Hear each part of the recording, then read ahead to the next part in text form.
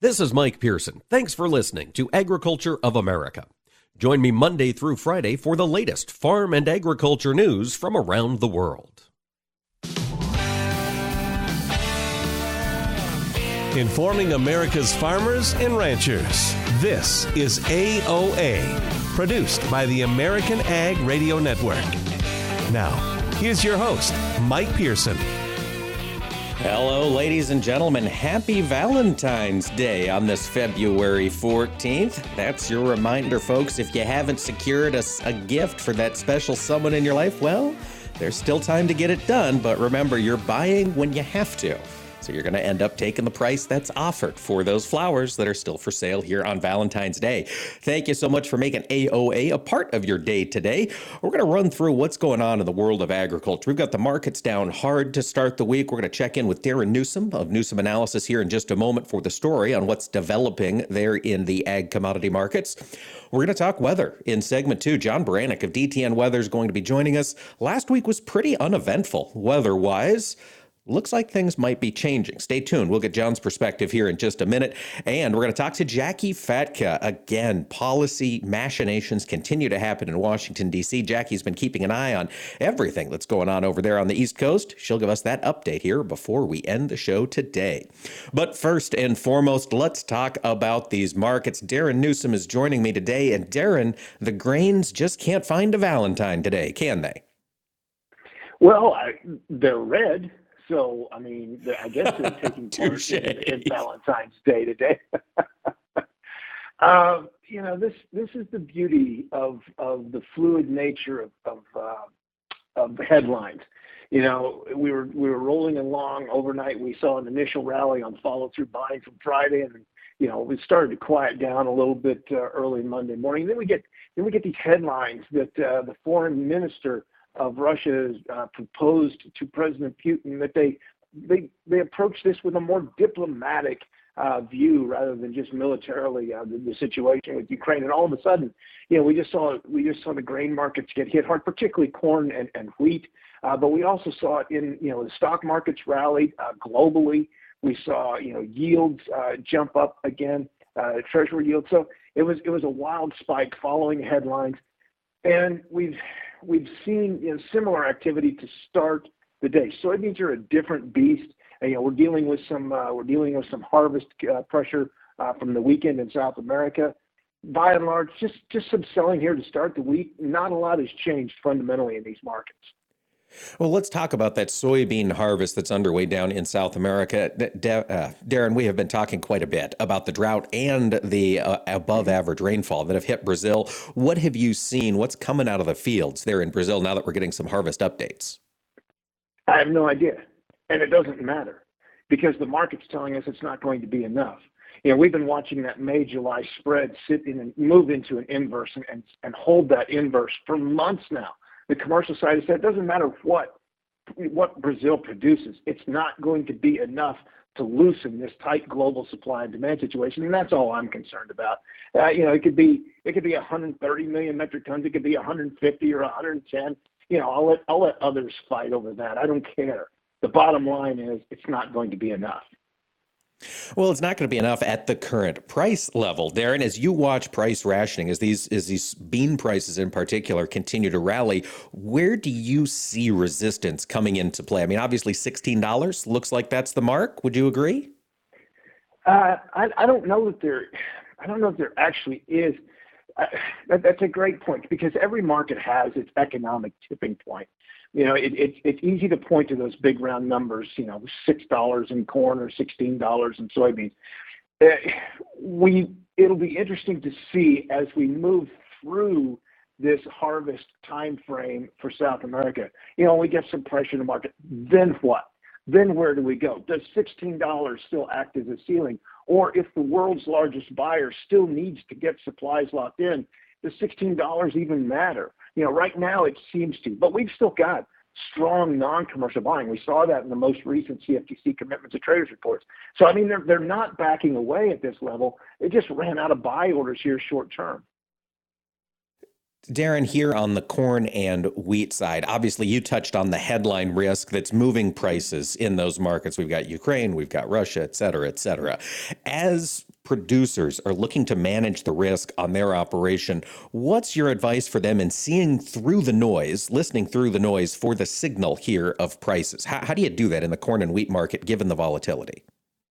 Well, number one, you can't make a bad sale up here. I mean, any sale you make, old crop or new crop, is going to be good. Even if it goes higher, you just sell it at a better sale next time.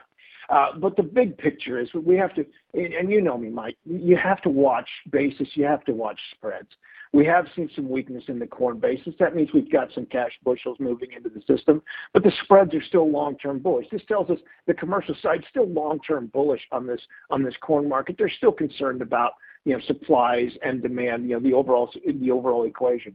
Wheat, not quite as much. The Chicago market's being heavily driven by the situation in Ukraine.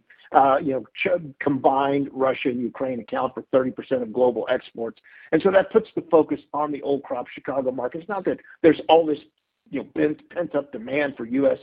soft red winter wheat. There's not, but that's the global futures market. The most important thing to me is Kansas City new crop because of the weather situation across the Southern Plains. I think that's where we really need to start turning our attention. That's the market that really could start to jump here as we move into spring. All right, keep an eye on that KC contract. Darin, let's look at the livestock markets. We've got cattle cash trade over 140 this past week. Do you think some continued strength is going to exist in live cattle? It's possible. To me, I've been bearish the cattle market, fundamentally bearish the cattle market for quite some time. These spreads continue to bother me. So the fact that we were able to push the cash market back above 140, 141, that seems a little bit heavy, seems a little bit high right now. We're seeing the cutout markets come down, continuing to lose ground. And this is an economic indicator to me that the economy could be starting to slow. And if so, that could be troublesome for the cattle market as a whole, particularly, again, given we have large supplies of cattle out there. And we could see that in the April, June, August, however far out you want to go spread. So it's nice if you need to make some sales. 140, 141 is a nice place to do it. Certainly, you can also look out at the futures markets. But I'd be careful with this market. Again, it still looks fundamentally bearish to me. Fundamentally bearish on cattle. Darin, how about that hog market? Has that got a little more bullish picture? I think so. We saw a lot of commercial buying coming into the spreads late last week. The immediate cash market, Feb running away from April, and I know Feb's got a limited time frame here. But even in the April, June, August spreads, we saw some pretty good activity. So that's telling me that there's some good support underneath this market for hogs. That it should continue. We've had a lot of non-commercial buying, fund buying coming into the market. That tends to follow bullish fundamentals. So as long as we've got a good commercial basis under this market, it looks like the fund buying should continue. Fund buying should continue. This inflation aspect has all of these money managers concerned. Darin Newsom, always appreciate when you're able to take the time and share with us your insight on these markets. Well, thanks for having me on, folks, Mike. You bet, Darin. And folks, stick around when AOA returns. We're going to be speaking with John Baranick of DTN Weather, looking at just what might be coming down from the sky here this week. Stay with us on AOA.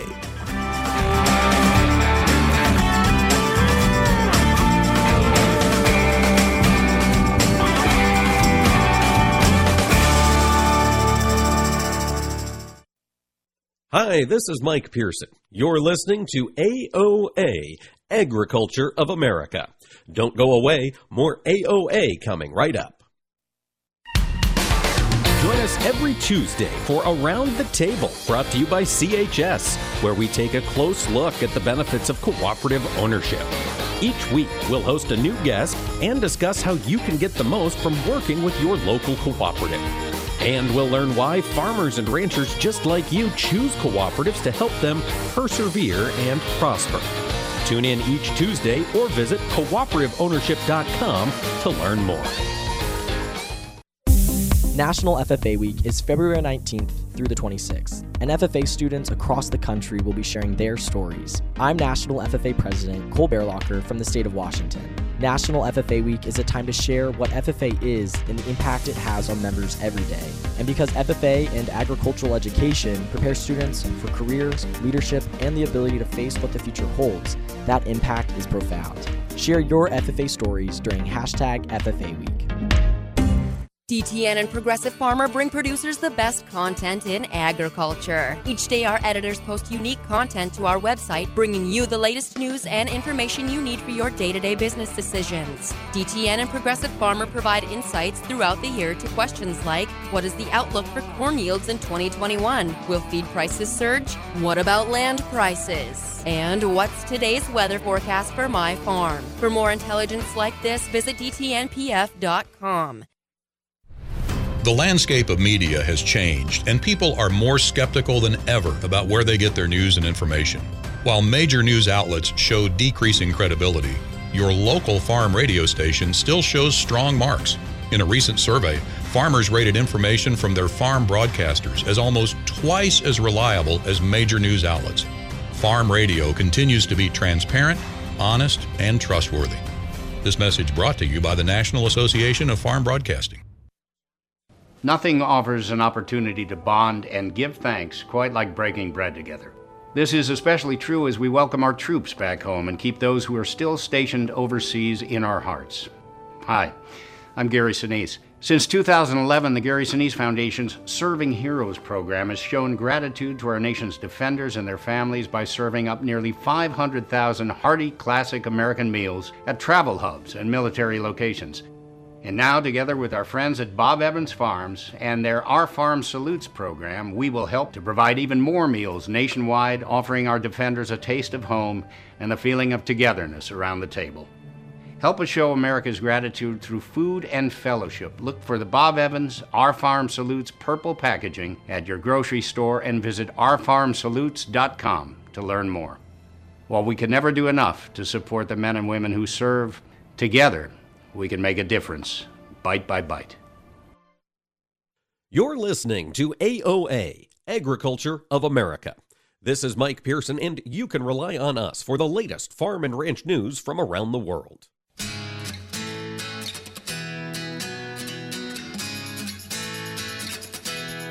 Keeping farmers and ranchers informed. AOA. Now back to Mike Pearson. Welcome back, ladies and gentlemen, to AOA. You know, this past week, a lot of us across the country had a fairly subdued weather week. Had a few small systems come through. John Baranick of DTN talked about those last Monday when he was on the show.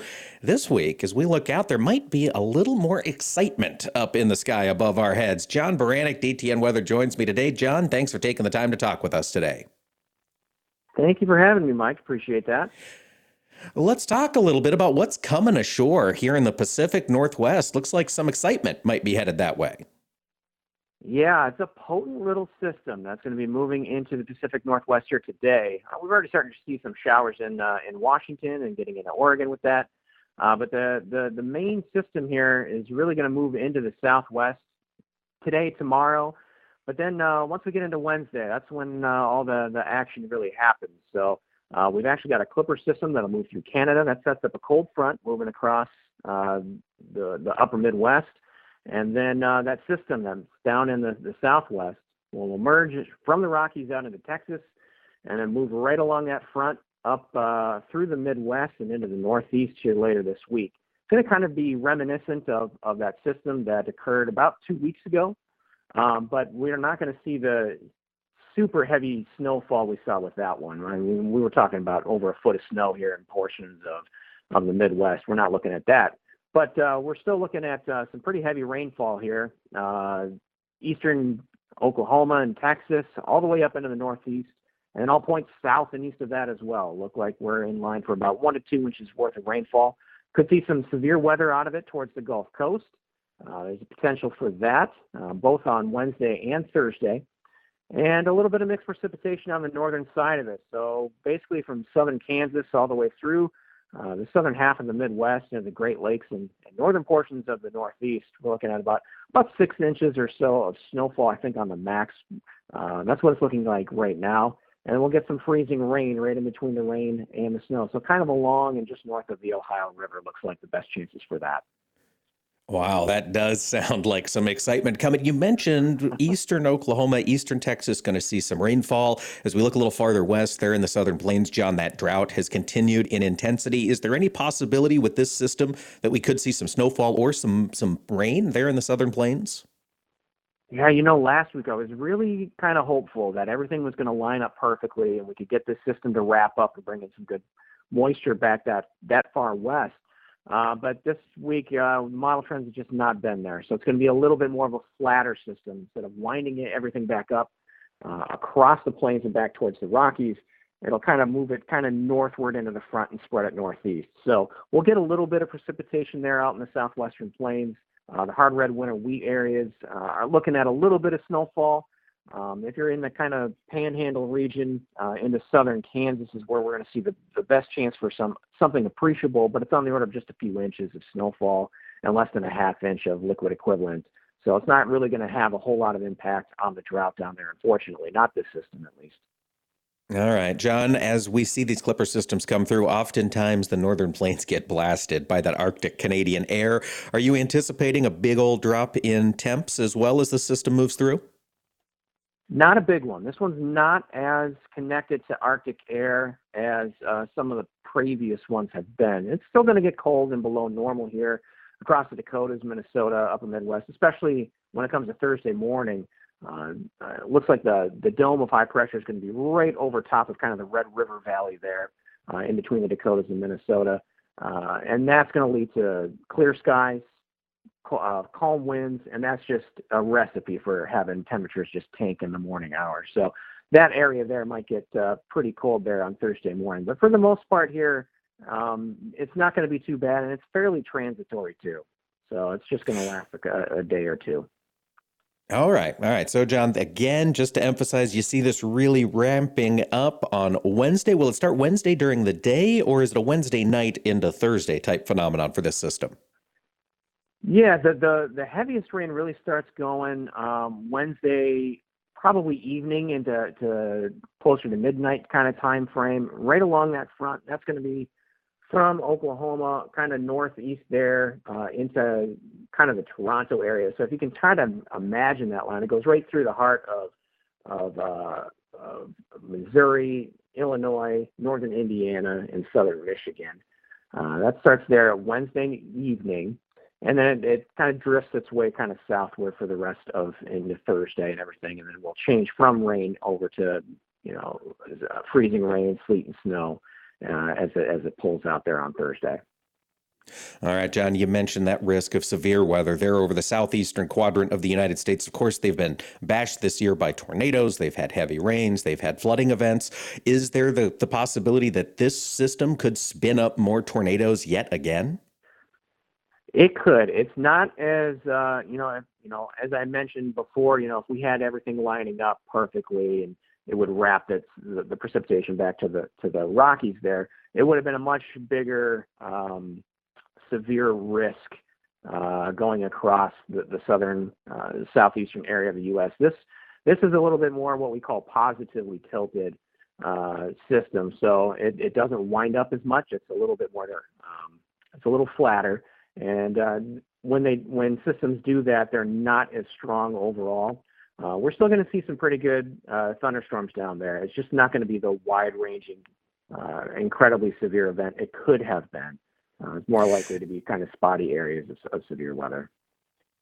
John, you said something that I don't think I've ever heard before. You mentioned that this storm system is a little flatter. It doesn't wrap around near as much as the other system. What does that mean in the weather context? Can you tell us what it is you're looking for, or what we could watch for on the radar to define that?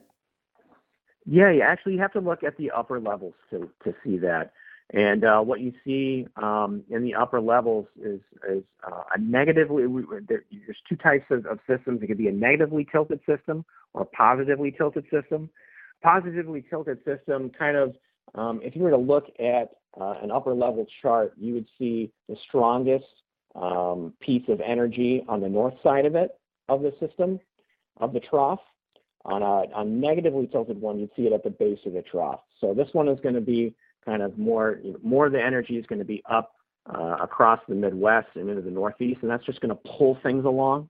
which makes it flatter. If it was at the base of the trough, kind of over the southern plains, you'd really see that be the big low pressure system wrapping up and pulling its way northeast then. So, fascinating. It's kind of hard to describe over the radio, but it's those two different ways of looking at things can really make a huge impact on how systems behave. All right. Well, John, we will keep an eye on the sky Wednesday and Thursday here in the United States. Let's go down to South America. As you look out in this week ahead, what does the forecast call for there across the harvest regions of Brazil? Man, in Brazil, it's going to be a little bit different than Argentina, especially if you look at central and northern Brazil. It's daily scattered showers. It's kind of a broken record really across the entire continent for the whole week. Scattered showers just day in, day out across the heart of soybean and safrinha corn country there in Brazil, in the central region at least. And, it's difficult for those folks out there to harvest their soybeans and plant the safrinha corn they're trying to do right now. But really, they got a really good head start of it earlier in the season, really earlier in the month when we had a little bit of a drier stretch going through there. And, the state of Mato Grosso, which accounts for about 40% of all corn and soybean production in the country of Brazil, is already well ahead of schedule in terms of harvest and planting. So it's a little bit more difficult, with roads getting flooded, of transporting that grain out to the ports. But for the most part, they're kind of ahead of schedule on things there. It's a little bit of a different story as you head farther south, southern Brazil and into Argentina. It's a lot drier. It has been all season. That's the typical La Nina pattern we see, and it's definitely played out this year. And that looks to continue for at least probably the end of the month. We may see that towards the end of the month and early March, where we might get a little bit of a wetter pattern. We kind of had one of those in mid-January. Looks like we might have another one of those here late February, early March. But on both sides of that, it's dry until then, it's dry afterwards. So it may or may not actually have a huge impact. But even during these drier stretches, it's not going to be completely dry. We'll still see some spotty showers at times. It's just not going to be overly helpful. There's going to be a spot here or there that sees some better rainfall, maybe an inch, maybe a little bit more. But for the most part, it's bone dry for most areas, and it's not going to be not a good thing for development of soybeans. Not a good thing for the development of the crop, but potentially a good thing for soybean growers here in the U.S. as that market responds. John Baranick of DTN Weather, thanks for joining us today. Thank you, Mike. Thank you for having me. And folks, stick around when AOA returns. Jacqui Fatka, policy editor with Farm Progress, will be on to talk about the things that are happening in Washington, D.C. Stay with us on AOA. Hi, this is Mike Pearson. You're listening to AOA, Agriculture of America. Don't go away, more AOA coming right up. When you choose the Roundup Ready Extend crop system, you're choosing exceptional weed control. It controls more weeds than any other soybean system and offers up to 14 days of soil activity on certain small-seeded broadleaf weeds. Plus, you get triple tolerance to dicamba, glyphosate, and glufosinate when used with Extend Flex soybeans. The Roundup Ready Extend crop system, the system of choice. Claims are based on approved EPA herbicide labels as of January 2021. Pair with a strong weed management program. Always follow pesticide label directions, IRM, grain marketing, and all other stewardship practices. They say if you listen hard enough, you can hear the corn grow. It's true. When you're out in the field, you understand its challenges and what it needs to thrive. Channel Seedsmen bring insights from the field to our team of Bayer plant breeders. Their knowledge inspires our product development. From your best ground to your most challenging conditions, our products are designed to perform in your fields. Visit channellistens.com to see our latest innovations. Always read and follow IRM where applicable, grain marketing and all other stewardship practices and pesticide label directions. You're listening to AOA for the American Ag Network. I'm Jesse Allen reporting. Well, as we take a look at the grain markets and livestock, we are mostly lower across the board. Hogs are the only market that is trading higher. Fear of war with Ukraine and Russia, the primary focus of traders Friday afternoon, and continues here this morning. Wheat markets staged a sharp rally just prior to Friday's market close, but have since backed away here. Along with soybeans, we have turned everything around after starting higher in the overnight trade Sunday night. We're going to be watching things very, very closely here as we move forward. Also watching not only the geopolitical risks, but inflation is a big topic on Wall Street here this morning once again. Now, also, we're watching the crop production problems in South America with more potential risk ahead. Nearly 2/3 of the soybeans are harvested in Mato Grosso, where yields are good, with just over 20% harvested in Mato Grosso do Sul and in Paraná, and 1% in Rio Grande do Sul, where the drought stress was the greatest. Argentine crops still in the early pod set and pod fill stages of development, so there is a great chance still that we could see some of these production losses come to fruition once the combines start to roll in those drought-stricken areas. Overall markets are trading lower here as we work through the morning. Right now, March corn down 3.5, 647.5. March soybeans down 18 1/4, 1564 3/4. March bean meal down 670 a ton, 449.90. March bean oil down 53.6519. March Chicago wheat 7 lower, 790 3/4. March Kansas City wheat down 4, 820 1/4. March spring wheat down 3 3/4, 957 3/4. Lean hogs April at 42, 102.65. March feeder cattle down 7, 166.15. February live cattle down 7, 141.80.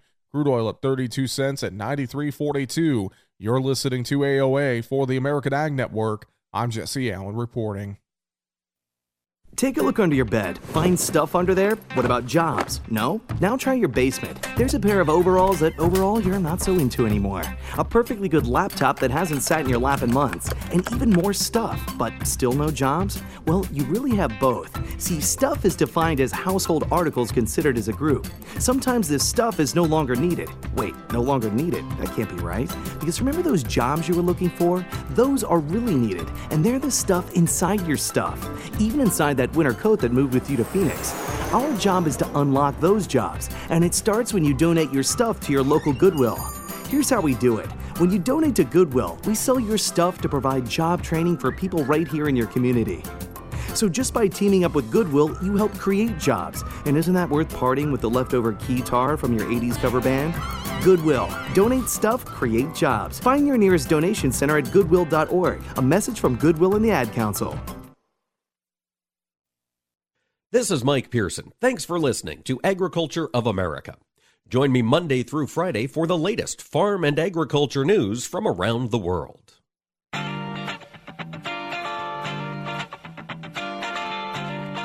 Information farmers and ranchers need to know. AOA. Now back to Mike Pearson. Welcome back to AOA, ladies and gentlemen. Mike Pearson here, looking forward to talking about what all is happening in the world of agriculture, and a big part of what happens in agriculture is what starts in Washington, D.C. There's been a discussion over the past several weeks about funding the government. Jacqui Fatka, the policy editor at Farm Progress, joins me today. Jacqui, do we have the government funded here in 2022? Oh, all right. Hold on, folks. Give us just a second. We are going to get reconnected here with Jacqui Fatka. She is joining us here, and we will be talking about what is happening here in the world of policy in just a second. Let's see. We are going to be talking, folks, bear with us here. We are going to be talking really about this government funding bill, and one of the things that we are working with right now is... all right, hold on one second here. We are going to get Jacqui reconnected. Bear with us. All right, Jacqui, do we have you on the line with us now? All right, well, we are still working. We are going to work to get Jacqui connected, folks. Stick with us here, and we'll be talking to Jacqui in just a second. We are going to give her a call directly, and we will get her on the line. We are also going to be talking about what is happening when we look out at WOTUS. We have been dealing with that a lot, and Jacqui has an update for us. Bear with me just a second here. All right, let's get her connected here. All right, we are going to have our producers working on getting that connected in just a second. In the meantime, we're going to talk a little bit about what is happening more broadly. While we get Jacqui connected, we're going to talk about what is happening here with the University of Michigan Consumer Sentiment Report. This was published earlier this week. In fact, it came out on the 12th, and this is a good measure of how U.S. consumers are feeling about the overall economy. Basically, 50 is are they feeling positive or negative? That is break even. And a reading over 50 tells us they're optimistic about what's happening broadly in the economy. Under 50 tells us they are concerned about the economy shrinking. Well, the Michigan Consumer Sentiment Index dropped to 61.7. In January, it was at 67.2. So we were down almost 6 points here in 1 month. And just to put this in perspective, a year ago, consumer sentiment was at 76.8. So as a whole, U.S. consumers are feeling about 15 percentage points less optimistic about the health of the economy. This is going to have big impacts on how U.S. consumers spend their money. I'm sure we'll be talking a lot in the future about rising food prices. But we do have Jacqui Fatka back with us. Jacqui, let's talk about government funding. Did they get a deal secured? So yes, we always love technical difficulties on Monday morning. So great talking with you. Yes, we did get a deal out of Congress last week. Originally, the last continuing resolution was supposed to expire on February 18th. And so Congress did what it does best, which is kick the can down a little bit further. And so they've extended that until March 11th.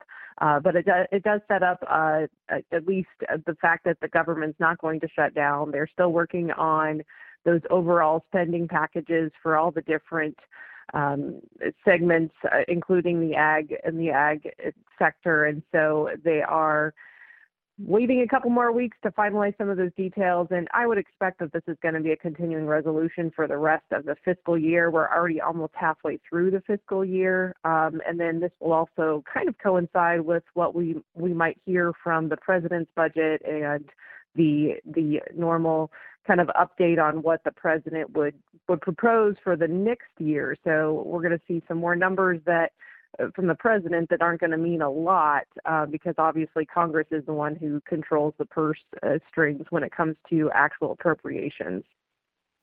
Okay. All right. So we'll get that out. Continuing resolution. So this deal to fund us through March, Jacqui, then in March, you'd expect to see another 1 month or 6 week extension and just kind of limp through until the end of the fiscal year. That's your expectation? No, I think actually by March 11th, I think they'll do something that gets us through the end of the fiscal year. I think they'll stop doing these kind of little short-term ones. I think they'll probably do a 6-month one or whatever is needed to get through the rest of the fiscal year. Because as we head into, further into this calendar year, remember our fiscal year runs from October 1st and through September, but we're already halfway through that. So as we get into the summer, there's going to be more legislative recesses because folks are back home campaigning and back in their home districts. So less time actually on Capitol Hill working on this. So I would anticipate we're going to finally just get them to get it across the finish line, but it probably will not be a standalone. It will be an omnibus. It will be several spending bills lumped together in one.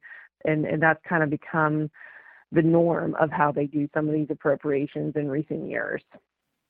All right. So another big fight over an omnibus bill might be coming.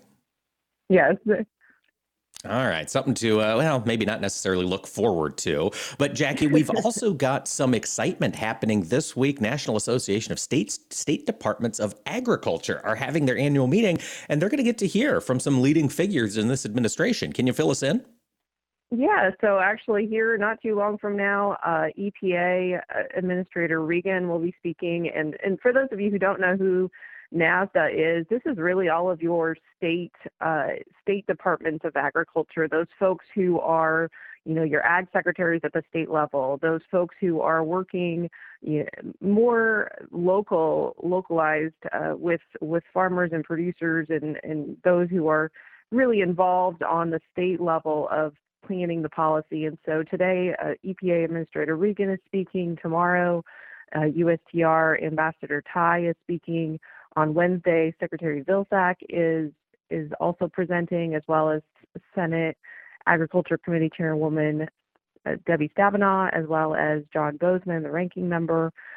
So they're going to be given an update on where some key issues, and this is also an opportunity where a lot of these members, state ag departments, are able to ask questions on some key issues that are impacting them. So, key key administration officials here and being able to talk with them. And also NASDA is developing their policy on how they want to lobby going forward. What are some of their priorities as an organization?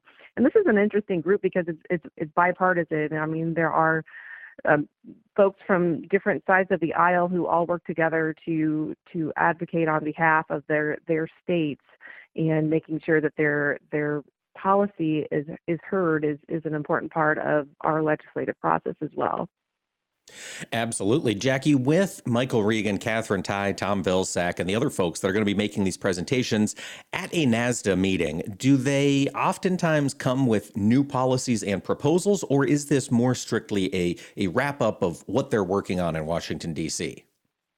You know, last year, and this is kind of a uniqueness of the virtual world, right? Last year there was, Secretary Vilsack presented, Administrator Regan, and sometimes it just gives these folks to ask directly to these individuals. So they might not be announcing a new rule or something, but I wouldn't be surprised if there's a lot of folks who are asking EPA Administrator Regan to delay their work on WOTUS until we hear what the Supreme Court decides to do on it. That's something that NASDA has asked for, and a lot of times some of these top issues they will directly ask and kind of put them on the seat, right? I mean, obviously a lot of these are elected officials themselves. Some state ag secretaries are actually elected officials, and they want to make sure that they are making their voice heard. And so this is kind of a unique opportunity by the fact that they do get to talk directly to some of these top officials. And so, EPA, like I said, I would imagine that they're going to hear about WOTUS. They're probably going to hear about some of the pesticide registration. And sometimes they're just wanting some clarity directly from the person who is in charge. And you have an interesting conversation that's allowed through some of these policy meetings and being able to have these folks present. And they usually give some comments and then open it up for questions. And so I would imagine that would be the same format this year as well. All right, we'll keep an eye on that. Jacqui, FDA has been in the news a lot over the past 2 years. I understand the Senate could be voting on the FDA administrator. What's the story there? Yeah, so a nominee for the FDA, the top person at FDA is actually a former Obama official, Robert Califf, who was previously confirmed, but has actually found some there's some Democrats who are not all on board with his nomination. And so there's been some kind of backroom discussions on whether he would have enough votes to actually get across the finish line in the Senate. And it appears that he probably does have the votes now because they've put it on the docket. So usually they don't bring it up unless they know they've got the votes on these nominations, because they wouldn't want them to go south. And so this is an important one. Obviously, before Trump left, the FDA and USDA had thought they had created a memorandum of understanding on how to handle the regulation of animal biotechnology between FDA and USDA. And so I know Secretary Vilsack has said that is one of his important priorities when they come on with a new FDA. All right. Well, we'll see if that vote makes it across the finish line. Jacqui Fatka, policy editor with Farm Progress. Thanks for taking the time to talk with us today. Thank you. Have a good one. And folks, when we return, we'll talk about the ban on avocados from Mexico. Stay with us on AOA.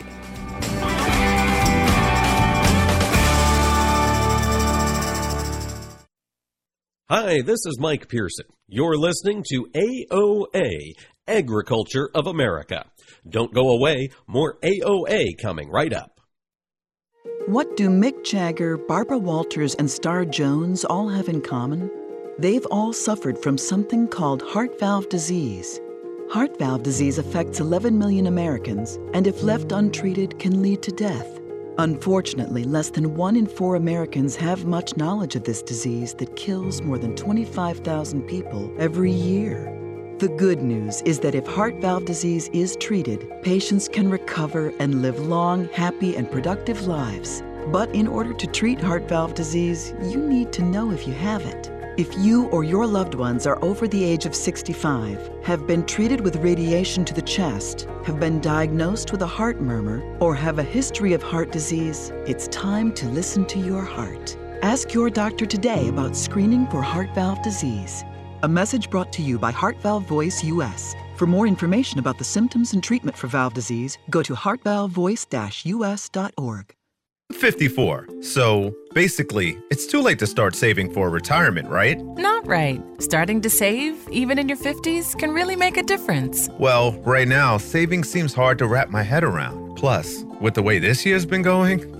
Hey, listen, it's okay. You still got this. Just go to aceyourretirement.org. It's an online tool from AARP that can help you get your retirement savings on track no matter your age. It's free and only takes about 3 minutes. I like 3 minutes. Yeah, at aceyourretirement.org, you'll chat with Avo, the friendly digital retirement coach. Just answer a few questions and you'll get a personalized plan and tips to help boost your retirement savings. Tips that are easy to understand and tailored to your lifestyle. I like that too. Plus, it's sponsored by AARP, so you know they got your back. Just head to aceyourretirement.org and make your plan to start saving for retirement. Thanks. That's aceyourretirement.org. A message from AARP and the Ad Council.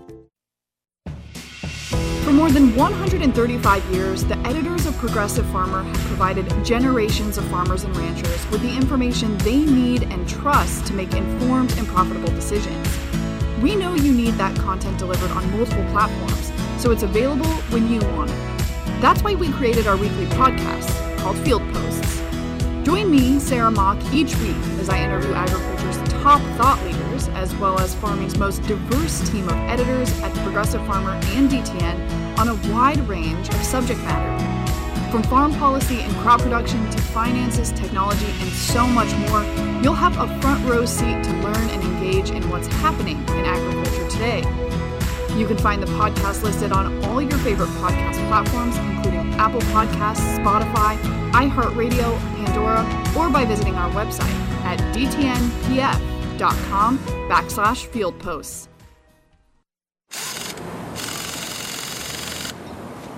Oh, nice engine. Supercharged? Yep. High porosity and aggregates?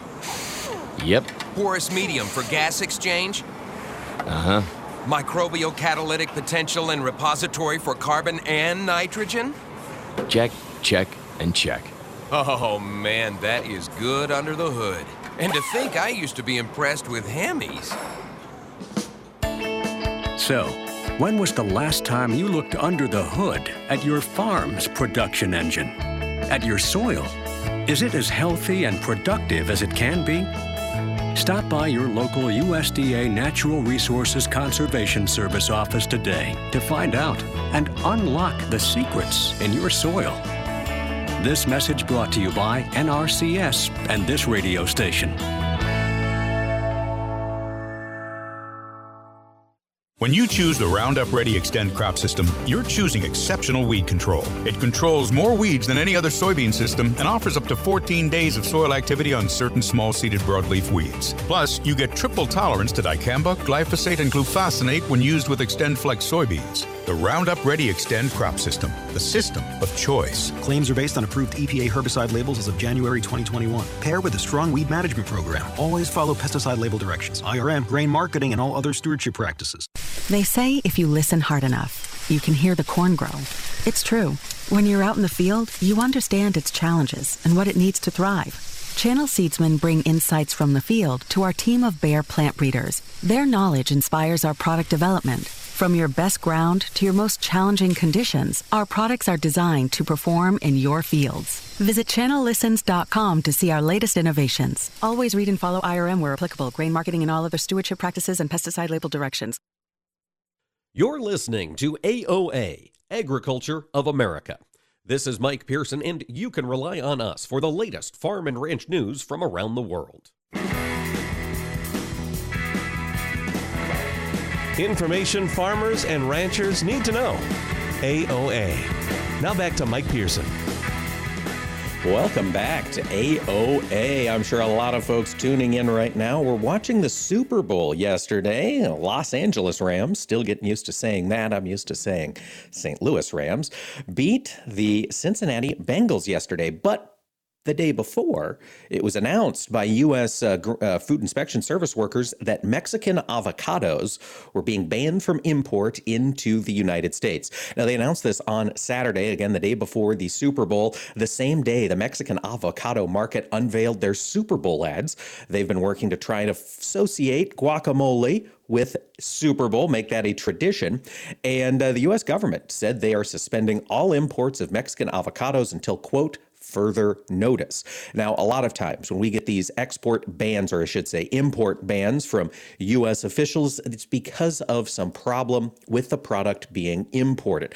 Oftentimes, or in fact, I should say, in the case of avocados, the United States has inspectors at avocado plants in Mexico because they want to ensure that none of the weevils that avocados can carry are going to make their way into U.S. avocado supplies. So ordinarily, when we see the U.S. government shut off imports from a place, it's because they have found something in that food product that makes it unsafe for import into the United States.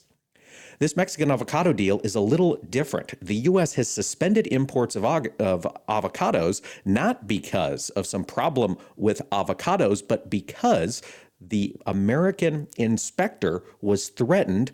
We assume, and the USDA hasn't reported it, but this has happened before, these threats typically come from Mexican drug gangs.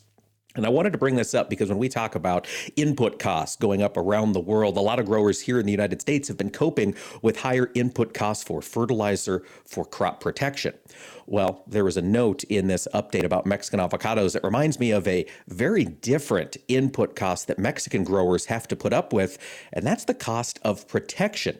It's reported that these Mexican drug gangs target avocado growers in Mexico, and they threaten kidnapping. They threaten the family of farmers with kidnapping or death unless they pay protection money. And in some cases, that can amount to thousands of dollars per acre in additional cost for Mexican avocado growers.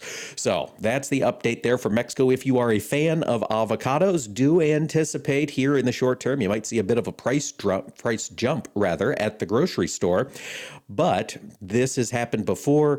This is not new. The U.S. Inspection Service said in 2019, after one of their inspectors was threatened, that if there is any threat to an inspector's life, they will immediately suspend the program of avocado imports. So we'll continue to track this story. I've reached out to several people, hopefully to get a little more context. Haven't heard back yet, quite yet, but we'll continue to keep you updated.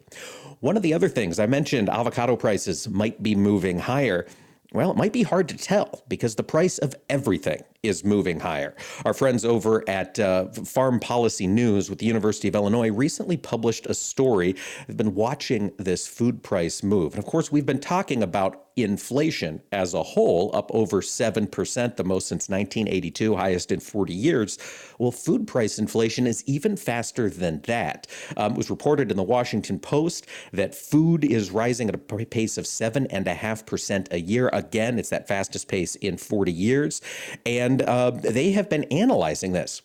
They have found that we are seeing a jump in food prices, both at the grocery store and at food away from home. So what we've seen is grocery store prices have increased 7.4%, largely on the back of meat and eggs. Continue to see those foodstuffs climbing at double-digit price hike rates. And then in the restaurants, particularly in fast foods, we've seen an 8% jump in fast food prices. And again, this is largely being driven by meat, at least is what the industry is reporting on the fast food side. Just to kind of give some updates here on how prices are moving. So, cereals and bakery products at the retail level, they're up just shy of 7%. Meats, poultry, fish, and eggs up 13% year over year. Dairy and related products up just shy of 4% year over year. Fruits and vegetables, 6% increase in price. Non-alcoholic beverages up 5%. I don't have a chart showing what alcoholic beverages have increased in price, but given the pandemic demand for booze, I've got to assume they're also seeing a price jump. And then other food at home, sort of your mixed category, taking a look at really all the snacks and other stuff we buy, those are up almost 8% year over year. So this food inflation continues to be a concern, and it's being noted by American consumers. I spoke here before we spoke with Jacqui Fatka in segment 3 about the University of Michigan Consumer Sentiment Index dropping 5 points from its January reading. A large part of that decline was because consumers are seeing higher prices at the grocery store. They're not seeing wages rise as fast to cover these inflationary jumps, and that is weakening their personal financial prospects, making them a little more scared about the year ahead. We've also got some news on the policy front that came out of Louisiana at the tail end of last week. A federal judge down there, Judge James Kane, the U.S. District Court of the Western District of Louisiana, had a decision on President Biden's use of calculations designed to measure the impact of climate change. These have been around for a while. The Trump administration basically changed them. Biden changed them again, and the court took issue with Biden's change. At the core of the issue, the government has said that there is a social cost of greenhouse gases emitted into the world. The Trump administration said the cost of those greenhouse gases was about $10 or less per ton. The Biden administration said the cost is about $50 per ton. They use these per ton calculations to decide just how much of greenhouse gases being emitted should penalize a potential project. So now that the courts have rolled that back to $50 a ton, we are going to see the greenhouse gas impact, as calculated by Uncle Sam, drop fairly substantially. It's a huge drop in greenhouse gas social impact, and it should help make projects a little more able to get to the finish line in Washington, D.C. We'll continue tracking all of the stories that matter to agriculture. Hopefully you'll continue tuning in to AOA every day, right here on your favorite station. Thanks so much for listening to AOA, and we'll be back tomorrow talking right to repair with Todd Neely from DTN. Thanks for listening, everyone. Have a great day.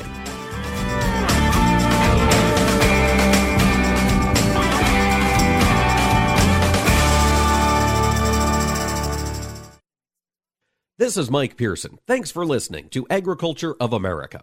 Join me Monday through Friday for the latest farm and agriculture news from around the world. Today, more than 6 million Americans are living with Alzheimer's, and more than 11 million family members and friends serve as their caregivers. While researchers are working tirelessly to end Alzheimer's and all other dementia, the number of people living with Alzheimer's is expected to more than double by 2050. The toll of the disease is monumental, and its devastation affects family, friends, and especially caregivers. No one should face Alzheimer's and dementia by themselves. If you or someone you know is struggling to provide care to a loved one, please share this message. You are not alone. Free help and resources are available 24/7. To talk with an expert and obtain disease-related information, care and support services, call 800-272-3900 or visit the Alzheimer's Association website at alz.org. You are not alone.